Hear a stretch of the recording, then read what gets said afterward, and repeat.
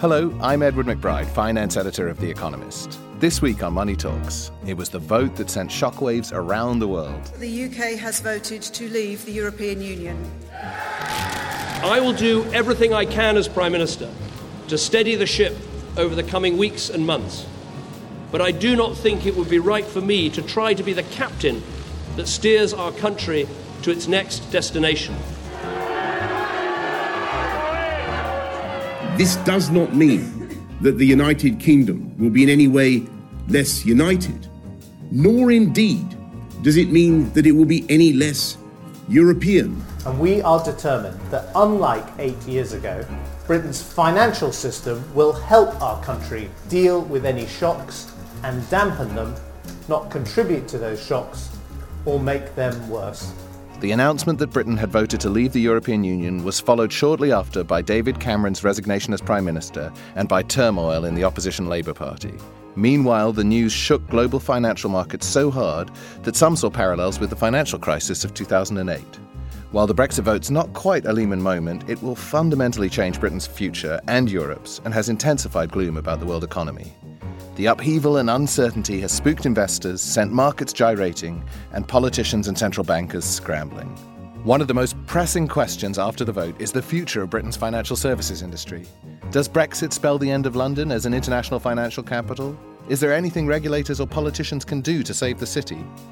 Later in the show, we'll be asking those questions to our banking editor, Patrick Lane, and our correspondent on the British economy, Callum Williams. Nobody has really said anything concrete about what they will do. HSBC said back in February that they could shift 1,000 out of their 5,000 London staff to Paris. There has been a sort of fairly coordinated response with the Chancellor as well as the other G7 finance ministers. So that has helped somewhat to reassure the markets. And Sasha Nauta, our European finance correspondent, will tell us about the savvy traders who've made money from the Brexit vote. Others have done well by going long on things that do well in turmoil, so particularly gold.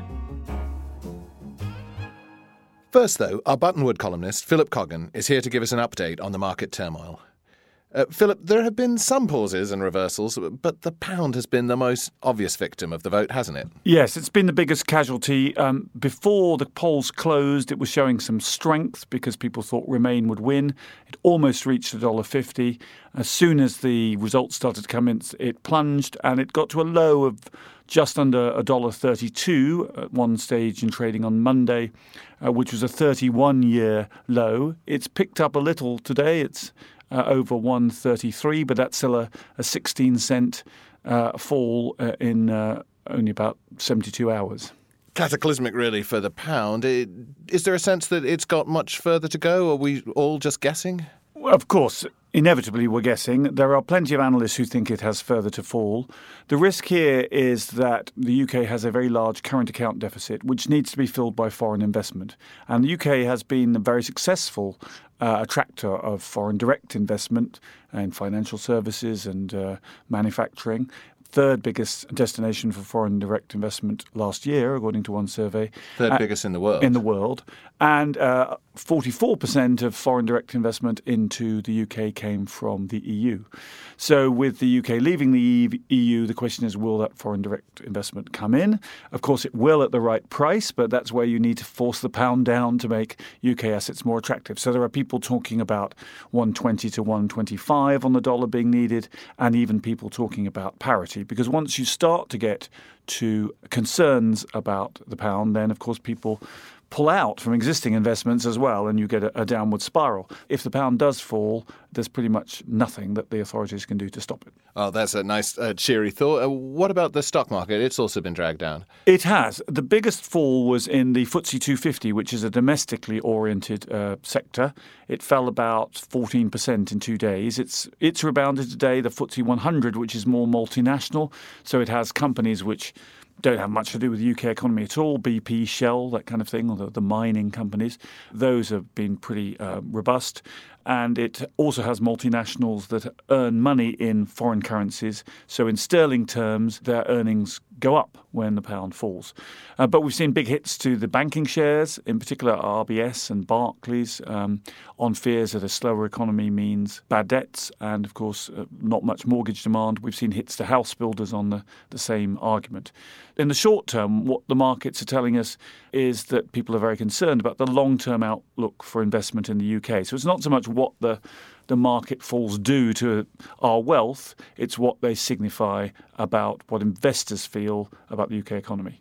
So markets are signalling then long-term doubts about the strength of the British economy as a result of this vote, also long-term doubts about Europe. But presumably there's also just a more generalised concern about the world economy, isn't there?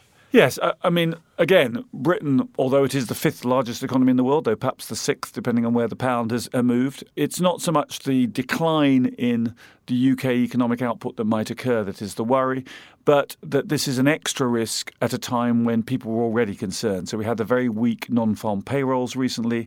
We still have worries about the strength of the Chinese economy, which is slowing down. And we've had pretty feeble world trade growth in the last 2 or 3 years. So just at the time when the world economy was wobbling a bit, the last thing it needed was a kick from Britain, though given the performance of our footballers last night, the kick would probably have missed. So gloom all round then. Thank you very much, Philip, for a grim picture. Thank you. And to our listeners, don't forget, if you have any thoughts on the market outlook where you live, you can tweet us at Economist Radio or email us at radio@economist.com. Now, even if the markets calm down a bit, there are still big questions about the future of Britain's financial firms. I'm joined by Callum Williams, who writes about the British economy for us, and Patrick Lane, our banking correspondent. So, Callum, let's start with you. Obviously, the Bank of England has been very heavily involved in the response to the Leave vote. Let's hear a clip now from Mark Carney, the bank's governor, just after the Leave vote was officially announced. We've taken all the necessary steps to prepare for today's events, and in the future, we will not hesitate to take any additional measures required to meet our responsibilities as the United Kingdom moves forward. Thank you very much. Any additional measures required? What will those measures be? What has the Bank of England been doing, and what can we expect it to do? One, it's likely that they're going to cut interest rates. They're already very low, but they can probably cut a little bit further. And the second thing they're likely to do, or the markets think they're likely to do, is to expand the programme of quantitative easing. So, Callum, obviously markets weren't hugely reassured by that in the sense that they have fallen further since, and especially the stocks of big British banks and big international banks that operate from London. What does the Bank of England have to say about how it can support those institutions? Well, from Friday, it's extended about £250 billion worth of extra liquidity support to those banks. I think also there has been a sort of fairly coordinated response with the Chancellor, as well as the other G7 finance ministers. So that has helped somewhat to reassure the markets.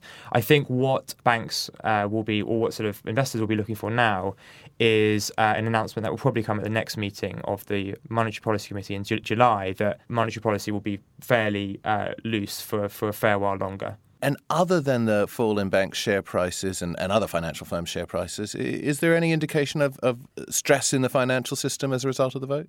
Well, there is. I mean, banks' funding costs have risen since Thursday, so there is some stress. But when you take a slightly longer-term historical perspective, it's at levels nowhere near that as was seen during the 2008-9 crisis. Banks are also much better capitalised and much less reliant on wholesale funding. So the situation is nowhere near as bad, at least in the short term, as it was a few years ago. OK, so the short term is one thing. Things look under control in terms of not worrying about another Lehman moment. But what about in the longer term, Patrick? The vote throws Britain's financial industry into turmoil, doesn't it? It's not really clear that it will continue to survive in its current form. Well, that's right, Ed. It really isn't clear what's going to happen. But the main concern for banks that operate out of London, whether they're British banks or international banks, is an issue called passporting. Now, if you have a licence to operate in any EU country, you can operate in any of the other 27 without having to set up a separate subsidiary or a separate branch. Once Britain leaves the European Union, then passports issued in London, in effect, will cease to be valid unless a new deal is struck between Britain and the European Union, which allows Britain to carry on as it does before. It's really not clear that that's going to happen. So the problems facing banks fall into two categories, really, don't they? I mean, on the one hand, you've got the domestic retail banking industry, which presumably suffers a worse outlook if you think the British economy is on a downward trend, if you think their financing costs might rise when Britain leaves the EU. But then also, obviously, you've got the city, Britain's massive exports of financial services to Europe and elsewhere. That in particular is, as you say, because of this passporting regime, under threat now, isn't it? Yes, that's right. I mean, just to take your first point, Ed, I mean, you can see the effect, you can see the short-run economic effect on what's happened to bank share prices. So past couple of days, you've seen Barclays, Lloyds, RBS, all the shares are down by 30%. HSBC, which of course is much less exposed to the British economy, much more focused on Asia, down by just 3.6%. If you look elsewhere in the European Union, of course, this isn't good news for the Eurozone economy either. So you see, that's why you're seeing, say, Deutsche Bank or BNP Paribas also down by about 20%. So there are short-term economic worries, but there are also longer-term questions, as you say, which are to do with this issue of passporting. So no one knows whether they might end up with a deal like Norway, which is the closest to what they have now, but is still not exact. Even if they did, then, of course, British regulations would continually have to be updated to keep in touch with European ones or to be harmonised with them. And if there were any change in British ones, then they'd have to ensure they'd be consistent with the European ones. Nobody quite knows what's going to happen. So what can banks do? What are they doing to try and cope with all of this? Well, it's a problem they, I think, are really just starting to think about in earnest, because don't forget, they didn't think this was going to happen. Nobody has really said anything concrete about what they will do. HSBC said back in February that they could shift 1,000 out of their 5,000 London staff to Paris. JP Morgan has said, again more recently, that up to 4,000 of the 16,000 people they employ in Britain could leave. But actually, since the vote, what they've said publicly has been more reassuring. You know, we're staying, there are no immediate plans. And that doesn't mean that people won't go eventually. What are the activities that seem the most vulnerable? Well, that's not clear either, but the two that are being talked about are euro clearing and another aspect of foreign exchange. Let's take the euro clearing first. Most trades of securities, whether it's equities or derivatives or whatnot, that are denominated in euros are not cleared in the Eurozone, but are cleared in London. The European Central Bank has not been happy about that because it's concerned that it might have to supply liquidity to clearing houses based outside the Eurozone, i.e. London, if anything should go wrong. It tried to force that activity into the Eurozone. The British government went to court over that a few years ago and won the case last year. So the European Court said that the ECB could not force this to happen. Now, it's possible, I suppose, that with Britain being entirely outside the European Union, that European regulators really might want these trades to be cleared in the Eurozone. And of course, if we're outside the European Union, then Britain wouldn't have standing in the European Court, so they could come back and have another go at it. At the moment, that's speculation, but it's one area that's being talked about. Another is that Britain has made a big effort recently to become a hub for trading in the Chinese currency, the renminbi or the yen. Now, it's made quite big strides into becoming a place where Chinese currency securities are traded and issued. And one of the attractions, again, is that Britain is in the European Union. So if the passport goes, then it might go to Frankfurt or Paris, which have smaller renminbi hubs of their own. Again, nobody knows where this is going to go, but that's another area of activity that's being talked about. So it sounds like the uncertainty is set to last quite some time yet. Patrick Lane, Callum Williams, thank you both very much. And finally, we check in with Sasha Nauta, our European finance correspondent. Sasha's joining us on the line from Germany. So Sasha, although Brexit was grim news for almost every financial market, as with any financial turmoil, there have been a few winners. Were there any savvy traders who predicted what was going to happen and made money out of it? Yes, Ed, there were. They were a minority. The majority of the hedge fund community, who normally are known to take, daring bets, the majority sat on the bench for this one and decided it was too close to call, so sort of reduced their risk beforehand. But there were a few brave funds, or reckless, depending on who you ask, who made the call by either shorting the pound, so predicting that sterling would fall as a result of a leave vote, or shorting British stocks, particularly sort of stocks that would be vulnerable to fall particularly far, such as in housing or financials or travel. We've seen EasyJet stocks fall 20%. And so the funds that have done well, such as Kristen Odie's London-based fund, have done so by basically betting against both of these. And others have done well by going long on things that do well in turmoil, so particularly gold, which has done well, and in a lesser extent, bonds, as people got out of equities. So those are the main winners. There have also been some relative winners who didn't so much take a bet on the vote, who very honestly said, look, we couldn't call this, but we did know that there was going to be volatility. And therefore, they also took a fairly bearish position or hedged their position by saying, well, we'll go long on one thing, but short on another thing, such as the pound, which is actually what hedge funds were originally set up to do, but very few do these days. So a small group made a lot of money. So a few people did very well on the night, although obviously vastly outweighed by the people who lost money on the night. But what about now? Are there any asset managers out there who are seeing some opportunity amid the general gloom? Well, there are a few brave souls who think there are indeed still opportunities out there, and in fact that perhaps stocks have been sold off a bit too indiscriminate. And if you look carefully, you can find some real buying opportunities out there. But on the whole, I think the general sense is still one of relative gloom and wait and see. All right, so that's a fairly gloomy picture, as we've been hearing all week. What does the man on the street in Frankfurt make of all of this? The man in the street in Frankfurt sends his condolences to Britain. There's a general sense of disbelief that Britain has really voted to leave the EU, and a question whether Britain will indeed follow through with its intention. So it sounds like ordinary Germans, like the financial markets, are hoping they're going to wake up from what seems a bit of a nightmare. Sasha, very good to hear from you. Thank you very much. Thanks.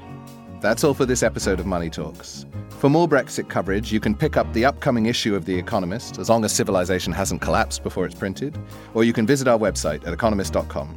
I'm Edward McBride. Thanks for joining us. Goodbye.